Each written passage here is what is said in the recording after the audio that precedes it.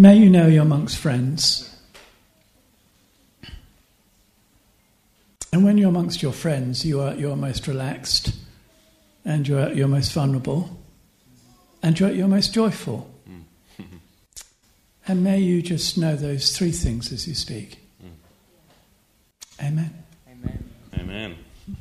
Thank you. I love that prayer. Good morning to all of you. I am overjoyed as Elf to be sharing with you this morning. And I believe the Father God has given me a message that is meaningful for all of you. No matter where you are currently, no matter where you are in your journey of faith, whether you are among those of us who soar like eagles, or whether you feel you're more stumbling along, or maybe you feel even stuck, totally stuck. I believe God has something for you this morning. And this message is for you if you have been a Christian for 100 years, or if you have just started the journey, or maybe you're at a stage in your life where you're figuring this God thing and this faith thing out, and you're not sure what to believe. I believe there's something for you as well. For those of you who do not know me, my name is Emmanuel Prince, and I have the best job in the world. I'm a kingdom researcher, trainer, consultant. And so my job is, as a researcher, to go into places in the world where God is doing powerful things, where the church is exploding, where the kingdom is coming in power, and figure out what's happening with my teams. And as a trainer and consultant, I have had the joy of going literally to dozens of countries and work with dozens of different denominations, churches, faith traditions, and I hope I bring a little bit of that richness into this morning as well. I will be talking about a topic that I have found in the dozens of denominations and faith transitions is not talked about much. My topic this morning is doubt. The topic for my message is, and now I have to press forward myself, thank you, Tim, is the blessing of doubt. Tim, you help me out, okay, if I'm so in the moment that I forget about this PowerPoint. This is wallpaper only in the background, okay? The blessing of doubt. That is my topic this morning. I had no idea what doubt was. Committed my life to Jesus when I was about 17. And the first time came across doubt only at the age of 23. So I'd gone to a theological college and I was invited to a youth retreat of another church. And there was this young woman, I still remember the conversation and her face, Andrea, her name. And Andrea tells me, I'm fascinated by what you share. I grew up in an agnostic home. My parents didn't believe in anything. I have met Jesus. I know he's real. He has healed me from bulimia. But I have these massive doubts all the time. I ask myself very frequently, am I making this Jesus thing up? Is this real? Is this true? How about you? Have you ever had doubts like this? And I look at her and say, no, to be honest, not ever. I never had a single doubt that my faith is true. Unfortunately, I couldn't help Andrea much at that point. Fast forward in my life, 15 years later, I had been a missionary in the Sudan for almost 10 years. And out of the blue, doubt hit me like a, truckload of bricks. So what had happened, I actually lost my faith. That's at least what it felt like. May sound shocking to you. I lost myself, being a full-time Christian missionary, entirely. So I had built up my, the Lego or the, you build a house, you build a castle. That's how I had built my faith over the years. One belief after the other, and was a nice building. But living in Sudan, I had one issue that I wrestle with, and that is human suffering. If you think you have seen human suffering, come to Sudan. I believe you have seen only this much. People's life is hell on earth. most of them don't have 3 meals a day. If someone in the family gets sick, they don't have the means to treat their child, so that they have to beg for the money in the neighborhood, and if the money is not enough, the child dies. Well, it could be that they live in a place where the next hospital is, they have to ride on a pickup truck for 6 hours, and it's too late to treat the child, even if they get the money. So their lives is literally, so we lived in the middle of a civil war, with all the human tragedy that you're able to imagine. And every day I went to God and I said, God, how can you bear this? How can you let these people suffer? How do you deal with it? Because I can't. It's so hard. But something held my Lego castle together. And that was my belief that the kingdom was advancing. I believe that Christianity was expanding across the world, and one people group after the other was reached, and wherever the gospel took root, there was betterment for human life. There was less suffering. There was more development. People's lives became better. That's what I believe. So I thought, this is hard, but as we carry on a few more decades, and the kingdom will have filled the world. Then I read one morning, I remember sitting on the bed, an article in a Christian missiological periodical. And the author contended 2 things. He said, we're not making any progress as Christians at all. First of all, let's face it, we're losing it on the home front. This was an American author, he was talking America. Might be true for the UK as well. We're shrinking here, and the huge numbers we see in Africa and Asia, the transformation is really minimal. We're not making an impact. And that article took one piece of my little Lego castle, and my faith building tumbled. What was I left with? So, my journey of faith, let's go to the Word of God and talk about the blessing of doubt. Doubt, I have found, is integral to a mature faith. Doubt can be a blessing if we deal with it well. And my intention with this message this morning is to start a conversation among us in River, because I believe we will all benefit from it. We read now from John chapter 20, the Gospel of John chapter 20, and this is a story of a doubter, and I'm asking my son Daniel to read from verses 19 to 29. And as you listen, picture yourself as one of the disciples in the room and see what happens. Daniel. Right, so this is just after Jesus had died and all the disciples are huddled and scared. On the evening of that day, the first day of the week, the doors being locked where the disciples were for fear of the Jews, Jesus came and stood among them and said to them, "Peace be with you." When he had said this, he showed them his hands and his side. Then the disciples were glad when they saw the Lord. Jesus said to them again, "Peace be with you. As the Father has sent me, even so I am sending you." And when he said this, he breathed on them and said to them, "Receive the Holy Spirit. If you forgive the sins of any, they are forgiven for them. If you withhold forgiveness from any, it is withheld for them also." Now, Thomas, one of the 12, called the twin, was not with them when Jesus came. So the other disciples told him, "We have seen the Lord." But he was a doubter.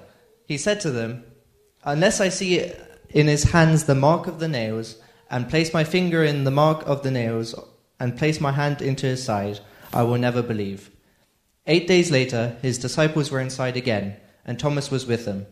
Although the doors were locked, Jesus came and stood among them, and said, "Peace be with you." Then he said to Thomas, "Put your finger here, and see my hands, and put your hand and place it on my side. Do not disbelieve, but believe."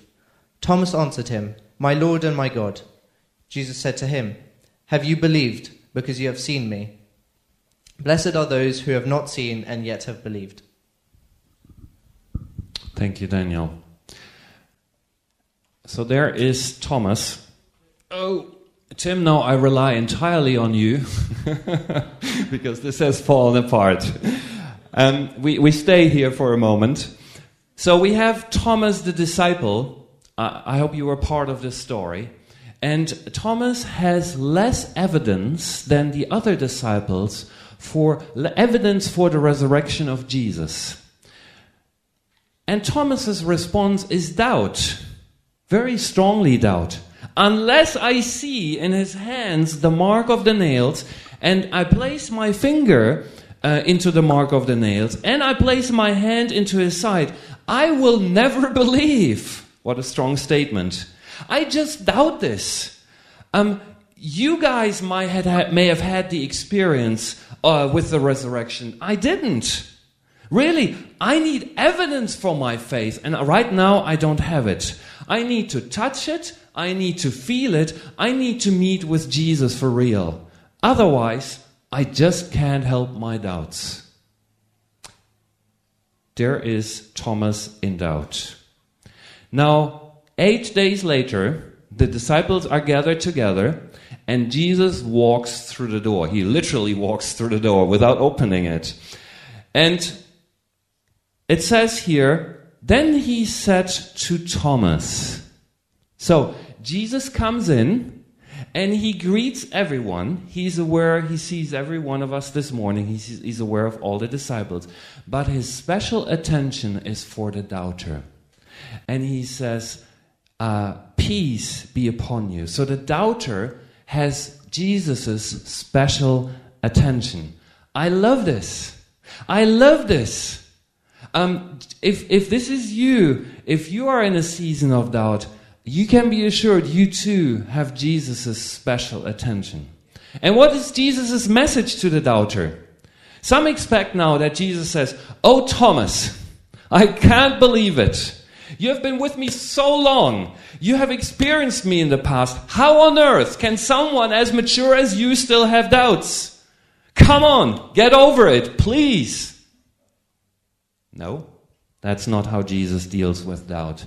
His words are simple, and of course the gospel is a short account of what happened. John gives us the essence in a nutshell. His message is peace. You can have peace and know peace even with your doubt and in your doubt. Peace is a blessing. So, Thomas, I want you to know, doubter, you are my blessed one. You have my blessing. Don't think because you're doubting that takes away any bit of my blessing that is on you. I bless you. We're good. Our relationship is good. My heart still reaches out to you with the same care and love as it used to. Receive it. My heart towards you is to give you peace, to give you shalom, to give you goodness. And then he walks to Jesus. And it says, put your finger here and see my hands. Put out your hand and place it in my side. It is exactly what Thomas had uttered in his doubts that he needed. If only I could touch and see his scar, the wounds of the nails. If I could only see it and touch it, then maybe I could believe again. And Jesus thinks, I will meet Thomas exactly where he needs me to meet him. I will help him. I've heard the outcry of his heart. So Jesus says, come here. I will give you the evidence you need. I will give you reasons that you can trust me. I want to meet you in your very doubt. I want to invite you to experience me in your doubt. Is that not surprising? Is that not amazing? Isn't Jesus stunningly kind? No rebuke, no reprimand. He just meets Thomas where he is. You know, our doubts don't surprise Jesus. They don't shock him. They don't scare him. So they shouldn't shock or scare us. Doubts are a frequent companion on our faith journey. And I have conversations about faith with people from all sorts of religions. And you know what? Christians have doubts, but followers of other religions have equally doubts. They will not easily admit it. They will only admit it to you once they feel they are safe with you. Muslims have massive doubts about the contradictions in the Quran. They don't know what to do with it. Agnostics have faith. They may be so certain. In fact, I tend to believe that agnosticism is nothing but doubt, right? Because we doubt everything. Atheists have doubts. It's part of every faith journey. Now Jesus says to Thomas here, have you believed because you have seen me? Blessed are those who have not seen and yet have believed. This is, I for many years read this as a reprimand. You've believed me now only because you have seen me, which means the quality of your faith is second best. It's in deficit. Come on, Thomas. But no, Jesus asks a question. That's how the ESV translates it. He says, have you believed because you have seen me? When Jesus asks a question, he isn't after an answer. He invites us to self-reflection. So how does Jesus deal with doubt? He invites us to reflect on it. He says, Thomas, have a think. What happened? What has been going on in your heart? So, when we face doubt, this is the way to deal with it. To reflect on it. Not to suppress it, not to ignore it, but to honestly reflect on it.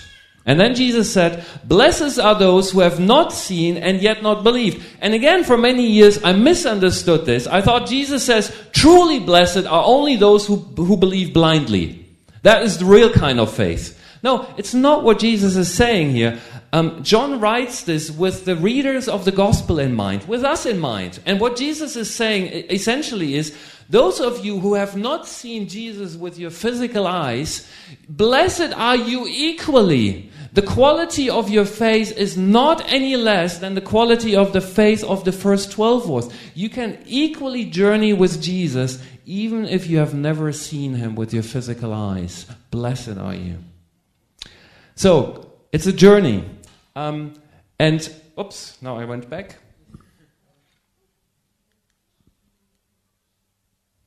Growth as a journey.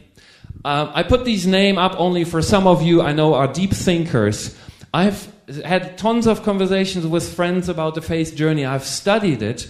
If you're interested in digging deeper, you can Google these names and find YouTube videos. Basically, it's a multifaceted journey. We grow intellectually, we grow morally, we grow in our faith journey. Everything in life is a journey. And I will focus this morning briefly to introduce you to the stages of faith development as Brian McLaren, some of you may know the author, has put them together. So, 4 stages of faith development, and we will walk through them quickly and focus briefly on the transition. And we will find that doubt is the doorway into each new stage. And when you hear stage, picture it as the rings of a tree. It is not you move from 1 to 3, 2 to 3, and in 3 you say, hey, I'm already in 3. Are you still in 2? It's not a race. It is you move on, you transcend your previous stage, but you still take things along that you incorporate in the next stage. So, what are the 4 stages? The first stage is simplicity. And my symbol for this is the black and white boxes that you see here. All of us, during our childhood, we are trained to put everything in life into 2 containers. That's why we have a dualistic perception of reality. So, everything is either allowed or prohibited, right? It's about rules. Can I have this goodie? Is it allowed or prohibited? Can I pull my sister's hair? Is that allowed or prohibited? Everything is about allowed and prohibited. Everything is also about right and wrong, about facts.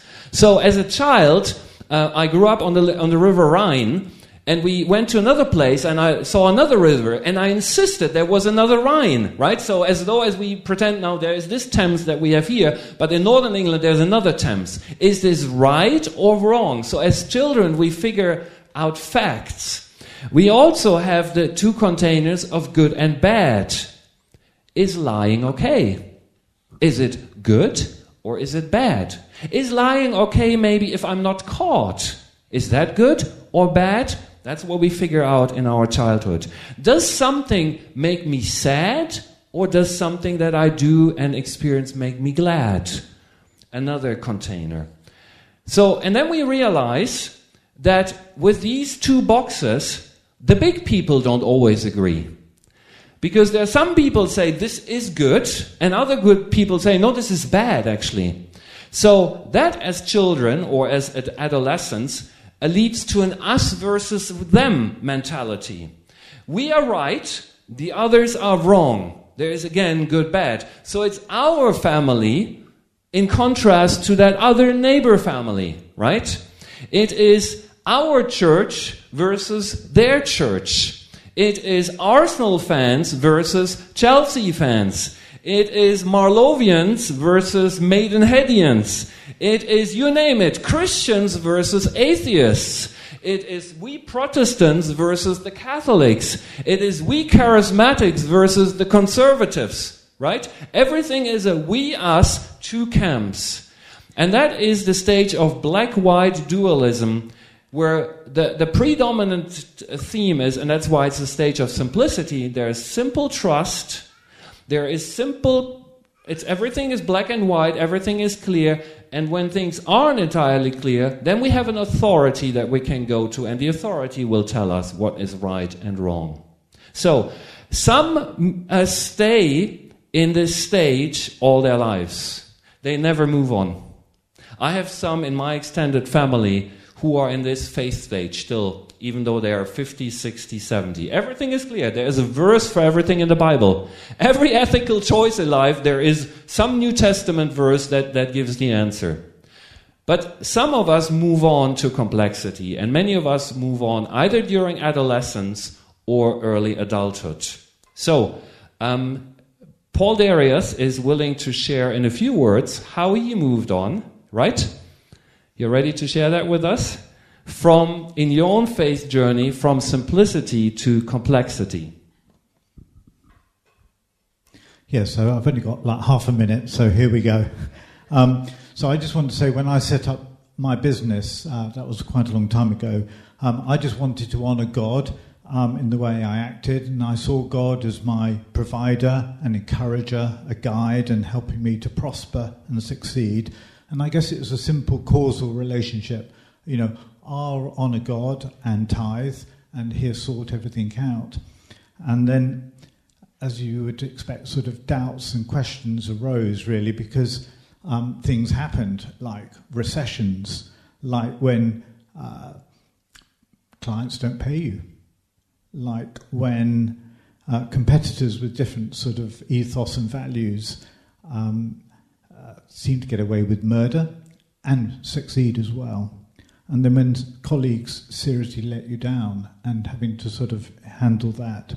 So it led to me sort of really having to reappraise what I believed, and to wrestle these issues with God, and to share my struggles with good friends, and you know who you are, to give me wisdom and encouragement. But I think that these doubts and uncertainties forced me to embrace complexity. And I then found that faith is not about what God does for me, but how He journeys with me. Thank you, Paul. Paul illustrates what complexity is about. We figure out at some point that the black-white paradigm works for some situations in life, for some realities. There's only pregnant or not pregnant, right? There is no in-between. There's only dead or alive, murder or not murder. But for many situations, it's much more complex. So, life is complex. Life has lots of options, lots of convictions, lots of beliefs, lots of possibilities. I used to spend hours and hours discussing theology and the Bible with my friends to figure out what the right answer is, what the right doctrine is. But then I grew tired of it because I really wanted to change the world. And these discussions, I realized, they do not change the world. And that is what complexity also is about. It's about a pragmatism. We move away from wanting to find out right and wrong to say, oh, life needs to work somehow. I need to go somewhere. We figure out what we want from life, and we figure out how we get it. We start a career. We start on the journey of success. We set goals for life, and then life becomes a pursuit of goals. So life becomes complex, and life becomes pragmatic. Now, in stage 1, everything was known. We had an answer, or it was knowable. If I only studied hard enough in the Bible, I would find the answer eventually. If I only did, as a researcher, enough experiments, eventually I would find the answer. In stage 2, still, everything is either learnable, I just have to take another course or read another book, or it is doable. I can do this. I will succeed if I just put enough hard work to it.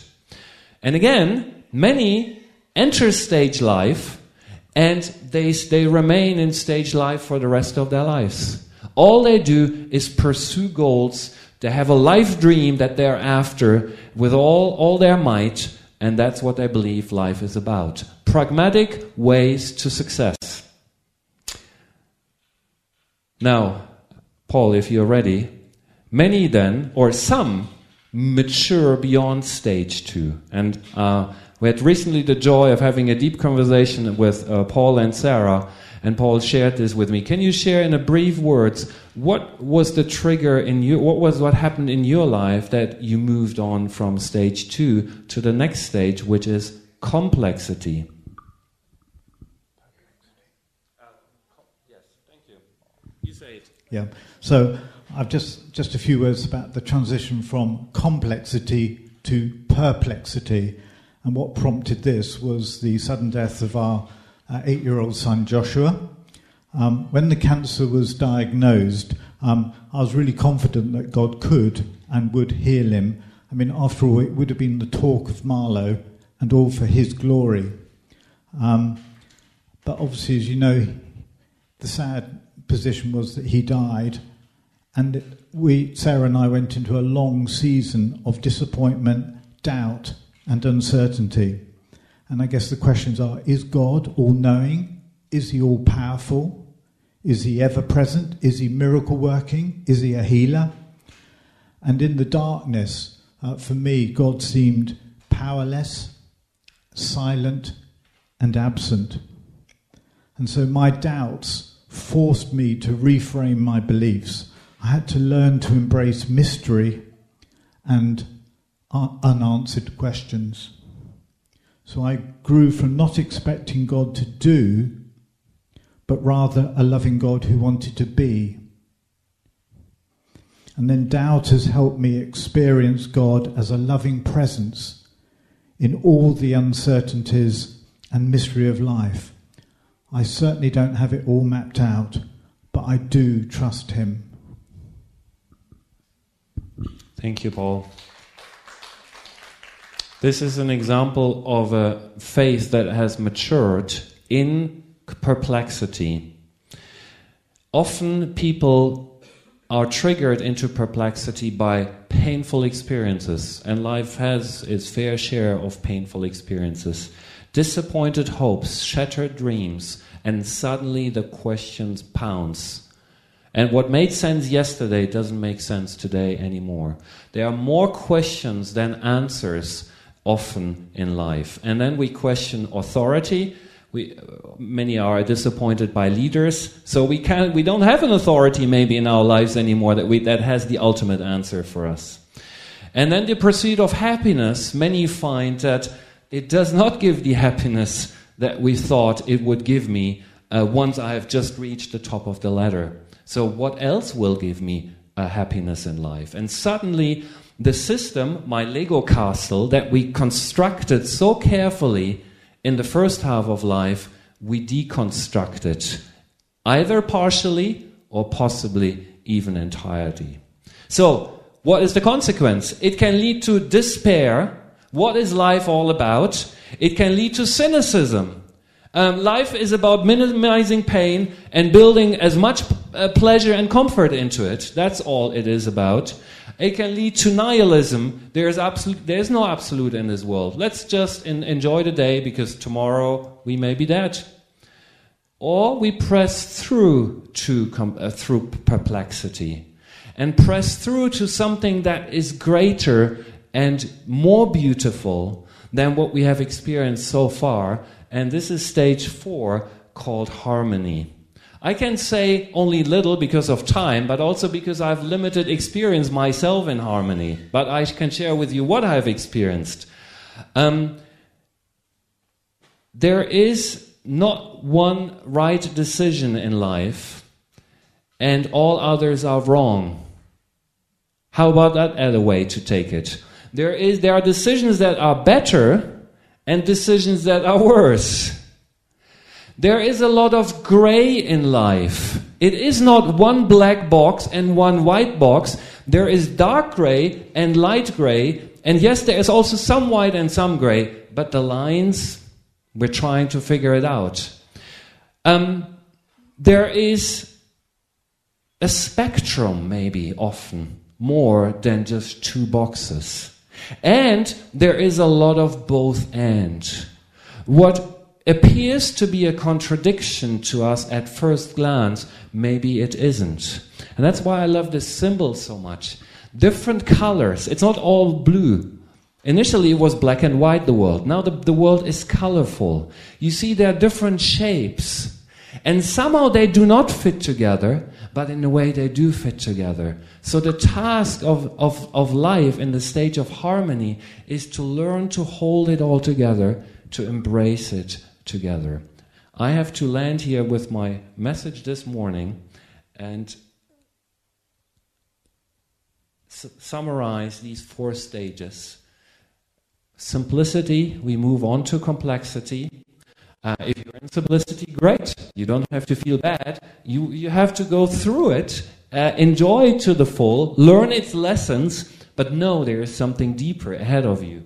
Comes complexity, after that perplexity, and at the end, some reach harmony. So, practically at the end, how can doubt become a blessing in your life? A few brief prompters.